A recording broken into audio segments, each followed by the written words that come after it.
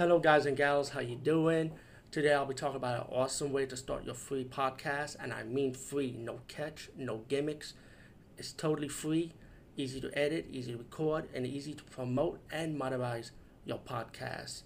It's called Anchor.fm, and I highly recommend you guys and gals check it out and start your own podcast and let your voice be heard.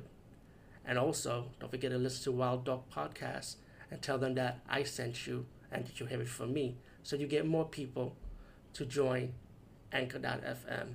You will not be disappointed because they will also put your podcast in other platforms and then make it very, very much easier for you. Have a great day, everybody. Hey everybody, how you doing? I'm going to talk about this awesome adult website. There's a couple of adult websites that are really cool.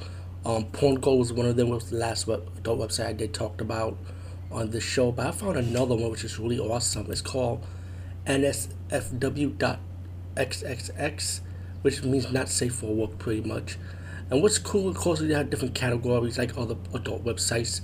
But what makes this cool is like you go to the search bar and you type any celebrity or any adult stars that you like, you find like all their pictures, in this website. Like wherever website they put their nudes at, like Reddit, for example, or OnlyFans or whatever, this will literally pop up with the pictures.